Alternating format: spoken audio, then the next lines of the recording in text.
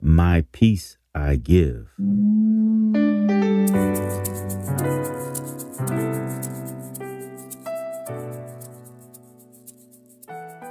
In times like these, there's so many things that can rob a person of their peace. Climate control issues, violence on every hand, wars and rumors of wars, the economy, health issues. All of these events can cause one to become fearful and troubled and doubtful. But the good news is our troubled souls may find peace through faith in Jesus Christ. The more faith, the more peace. The more prayer and study, the more peace. Isaiah 26:3 says this, "Thou shalt keep him in perfect peace, whose mind is stayed on thee, because he trusts in thee."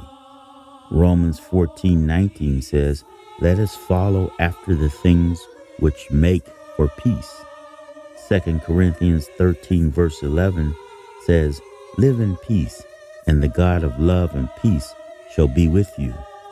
Colossians 3:15 says, "Let the peace of Christ control your heart."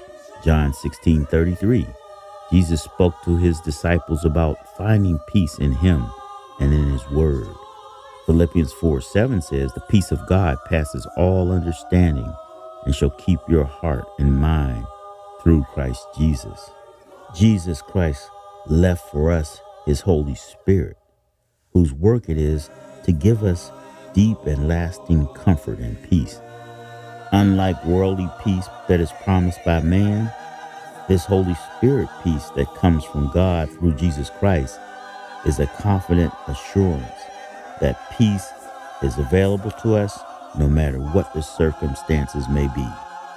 If your life is full of stress and conflict, ask in prayer for the Holy Spirit to fill you with the peace of Jesus. Jesus says he will give us peace if we are willing to accept it from him.